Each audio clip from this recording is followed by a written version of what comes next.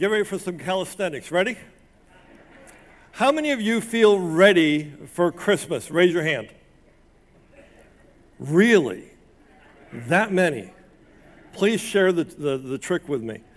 How many of you, let me see how many of you can relate to this statement.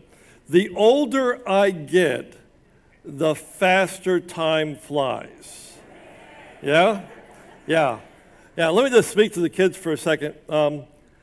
When I was your age, and I know it's been a while, but when I was your age, I used to think that Christmas would never get here. It always felt to me that Christmas always fell on leap year.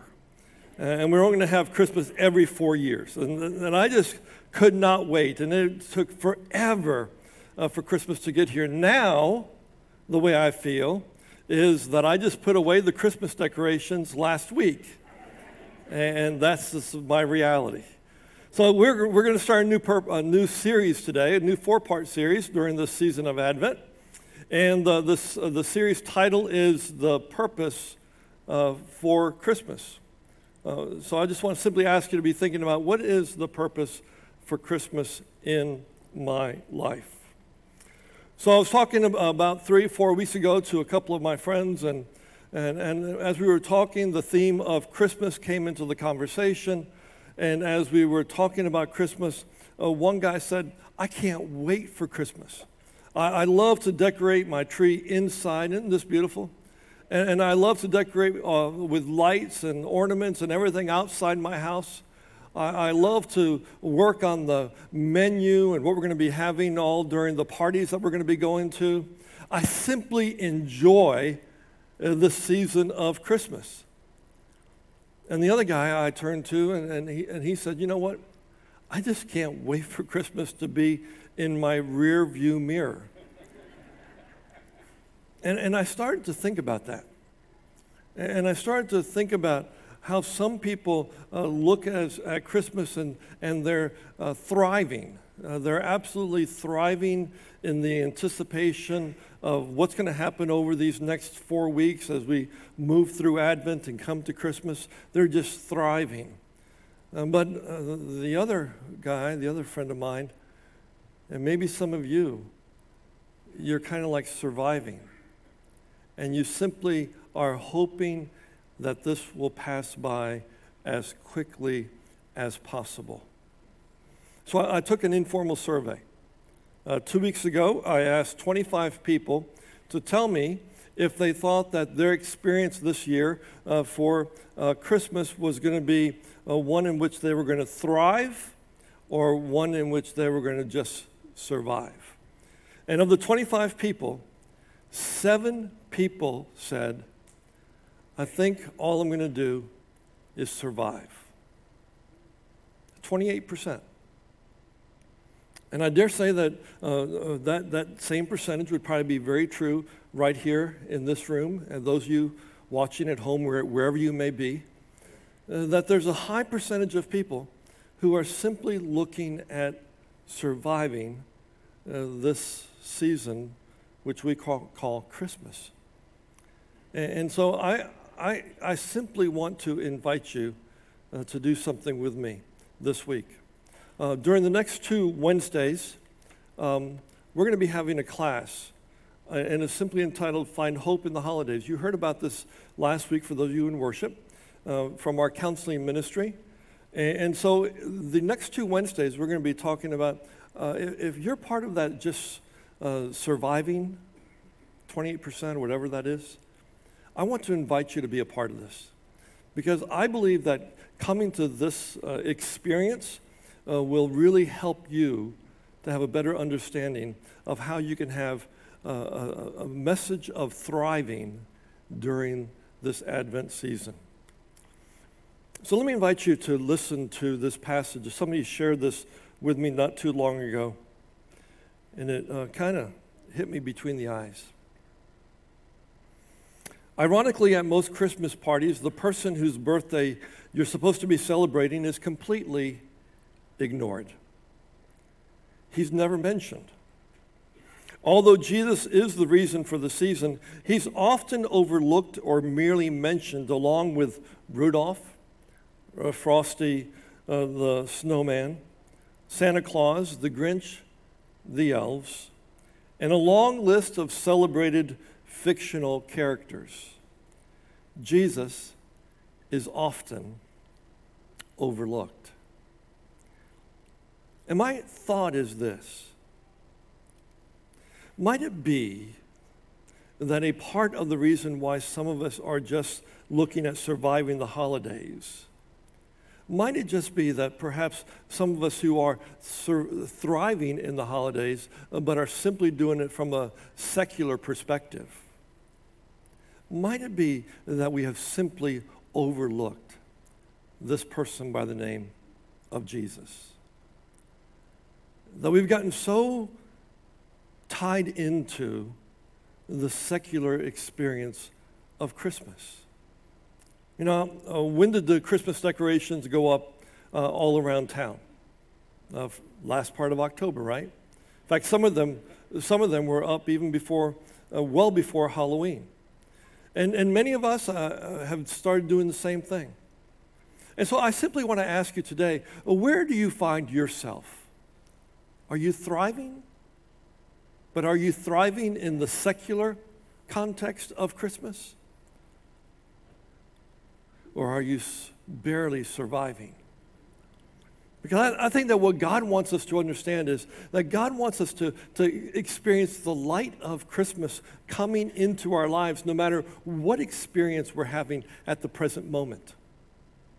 Some of you need to hear this message from John chapter 1, verses 1 and verse 5. In this gospel, they don't have a birth narrative. There's no birth narrative at all. It begins like this. In the beginning was the Word, and the Word was with God, and the Word was God. Verse 5 says, and the light shines in the darkness, and the darkness has not overcome it. See, my friends, what we need to understand is that light shines in the darkness, and no matter what we're experiencing in this world, in fact, if you can just turn off the lights for me for a second, no matter what we're experiencing in the world that we live in, we're going to experience this light. This light that is a light that shines in the darkness, this light that shines in the middle of our brokenness, this light that says, I'm going to come and be present with you. I'm going to come and celebrate you. I'm going to come and be present with you. The Word made flesh and dwells among us. Some of you need to feel this light in your lives. Some of you have been walking in the darkness, have been wandering through the wilderness of life for so very long. And you simply need to hear the voice of God saying to you, you are my beloved child. I love you as if there were no other in the world. Some of us are having some really challenging times. And some of the reasons why we're living in darkness and why we're living in the state of confusion and why we're living in the state of a state of paralysis. And as we face Christmas, we're saying, you know, how can we celebrate Christmas when we don't have any money? How can we? Or how can we face Christmas when we have these memories? Some of you are going through your first Christmas without a loved one, a husband or wife, a child, a friend. And Christmas just won't be the same. And so you're walking through this season of darkness, and yet the light of Christ, the light of Christmas is shining brightly in the midst of your darkness. Some of you are having a hard time imagining thriving when you are out of work and you don't have any possibility of work in the immediate future. And man, that's darkness. Some of you are experiencing the sense of having to go home to visit parents that you really don't care to see. And some of you are going through experiences when you're going to be having time with family and children, and you really don't care to see your children because all they ever bring is negativity. Are you with me? Some of you are going into an experience in which there's going to be all this fattening food, and you're trying to diet. But my friends, all I simply want to say to you is that this light, the light of God, has never gone out and will never go out. This light was given to us in the birth of our Savior, Jesus the Christ child. Let me read to you a passage of Scripture from Luke chapter 2. Now, this is the birth narrative, and typically I just have all this equipment here, but I would have this Bible under the Christmas tree. And so my tradition in my family is to put a Bible under the Christmas tree, open to this passage of Scripture from Luke chapter 2, and that we read it every single day between now and Christmas Eve. Christmas Eve, I'll give you a new one. But I would invite you to place a Bible under your Christmas tree and read these words. And there were shepherds living out in the fields nearby, keeping watch over their flock by night.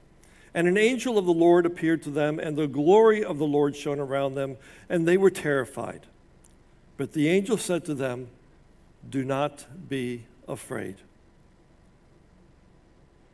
I bring you good news of great joy that will be for all the people. Today in the town of David has been born to you a Savior, the Christ. This will be a sign to you. You will find a baby wrapped in cloths and lying in a manger." And suddenly a great company of heavenly hosts appeared with the angel, praising God and saying, "Glory to God in the highest, and on earth peace to men on whom his favor rests."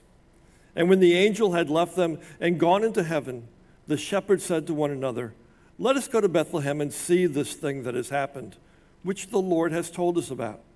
So they hurried off and found Mary and Joseph and the baby who was lying in the manger.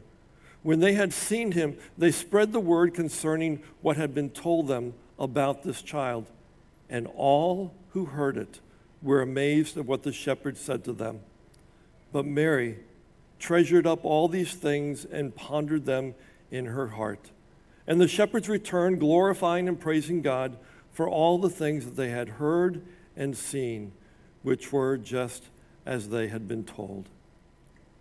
My friends, this is the Word of God.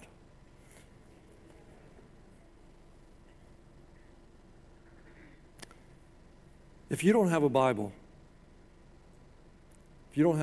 I invite you to go out to our Welcome Center and get a Bible.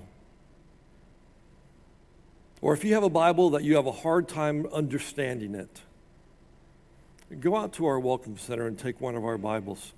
Let that be your first Christmas present given to you. Because what you're going to find in this scripture and throughout the story of the birth of the Christ child is that there was a moment in which these shepherds, which were the lowliest people of that world, not the kings, not the princes, but the lowliest people in the world, are the ones that God sent the angel to. And the angel said, "Do not be afraid." And for those of you walking through life in darkness, for those who are walking through life and you're barely surviving, when God says, "I send you my son, the babe of Bethlehem, to be your companion." So what are you? What are you doing right now? Are you surviving? Are you thriving?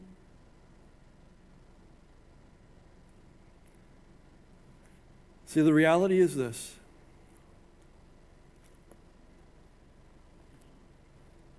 Many people read this book and remember the story simply as a history lesson, something from of old, and simply informational.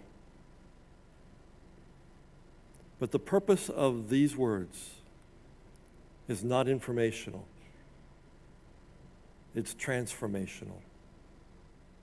And that's what God wants to give to you during this Christmas season. So the purpose of Christmas is to allow the light of Christ to shine deeply into your heart, your mind, and your soul today and all of your tomorrows. Amen. Amen. In our tradition, we have the children of our church present the elements of the body and blood of Christ. And as they come forward, let me just share that all people who are gathered in worship are invited to come to the table. You may come from another tradition of faith. You may come from the Lutheran Church, Episcopal Church, the Roman Catholic Church. It does not make any difference. All who profess faith in Christ are invited to this table.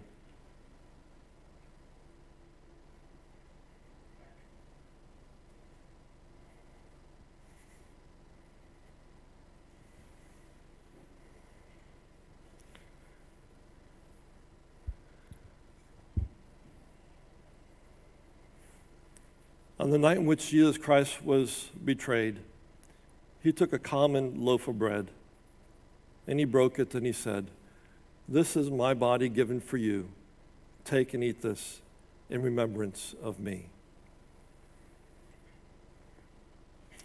And then after supper, he took the cup, and he said, "This is my blood of the new covenant, shed for you and for many for the forgiveness of our sins. Take and drink this in remembrance of me." So, my friends, the body and blood of our Savior Jesus Christ, poured out and broken for you.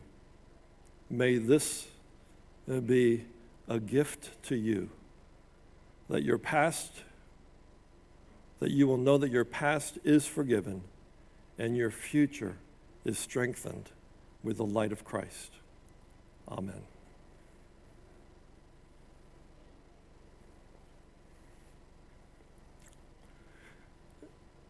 Let me invite those who will be serving to please come and prepare yourselves to serve the people of God. And as they're doing that, let me just share a few instructions. Today we will be using the method of intinction, where you will be given a piece of bread. We do not take God's grace. That's why we don't have you take the bread. But you are given God's grace. You will take the bread, representing the body of Christ, and place it into the chalice. We use grape juice because of the tradition that we have in the United Methodist Church of being in ministry to those who are part of 12-step programs. And then you'll receive the body and the blood of Christ. The altar rail is open to all of you. If you'd care to take a moment to pray, you may do so before returning to your seats. If you are in need of gluten-free bread, I invite you to go all the way to your far right station. This will have gluten-free bread available to you, as well as the bread that I will be serving. So if you need to receive communion where you are seated, just please lift your hand and allow me the privilege of serving you right where you are seated this morning. Let me invite now the ushers to come and to lead the people of God to the altar of God, that together we may experience the peace of God. Amen.